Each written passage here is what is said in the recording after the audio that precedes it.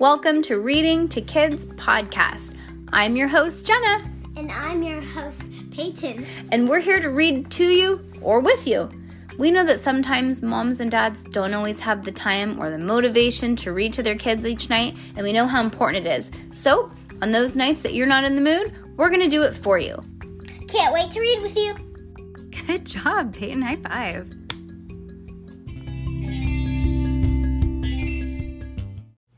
Heidi Heckelbeck and the Christmas Surprise, Chapter 6, Squish, Squish. Heidi woke up the next morning and opened the blinds. The sun sparkled on the fresh snow. It was well over a foot deep. There's no way I'm going to find that charm bracelet today, she thought. Heidi and Henry got ready for school and headed for the bus stop.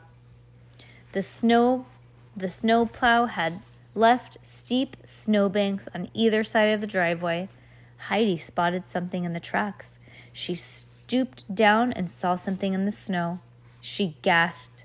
The charm bracelet. When she took a closer look, most of the charms had been crushed by the snowplow. Oh no, now what am I going to do? She wondered. Heidi quickly slipped the bracelet into her backpack and looked around for Henry. He was on top of a snowbank. Come on, Heidi shouted. We're going to be late for the bus. Henry slid down the snowbank. Then they raced to the bus stop.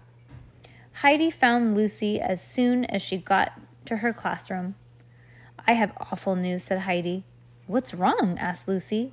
I lost my mom's charm bracelet in the snow yesterday, Heidi said. It must have slipped off. You're kidding, cried Lucy.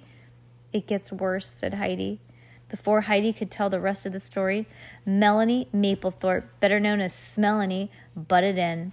She had been listening as usual. What did you lose, weirdo? Melanie asked. Your brain? Heidi whirled around and looked at Melanie. Melanie had one hand on her hip and one snicker on her face. Heidi got tongue-tied. Melanie always made her feel uncomfortable. Mind your own business, said Lucy. Then she linked arms with Heidi and they walked to the reading corner. Good job, Lucy. Thanks, said Heidi. Lucy nodded. So what happened? She asked. I found the bracelet in our driveway, said Heidi, but it got smushed by the snowplow. Heidi pulled the bracelet out of her pocket and dangled it for Lucy. Lucy clapped her hand over her mouth. Oh no, she cried. What are you going to do? Well, I'm going to try and fix it after school, said Heidi. Not to be mean, Lucy said, but it would take magic to fix that bracelet. I know, said Heidi as she dropped the bracelet in her pocket. All I need is a little magic. Duh, I didn't even think about that. She's going to fix her mom's bracelet with magic, Peyton. Yes. Peyton's starting to fall asleep, and we're in the middle of a book.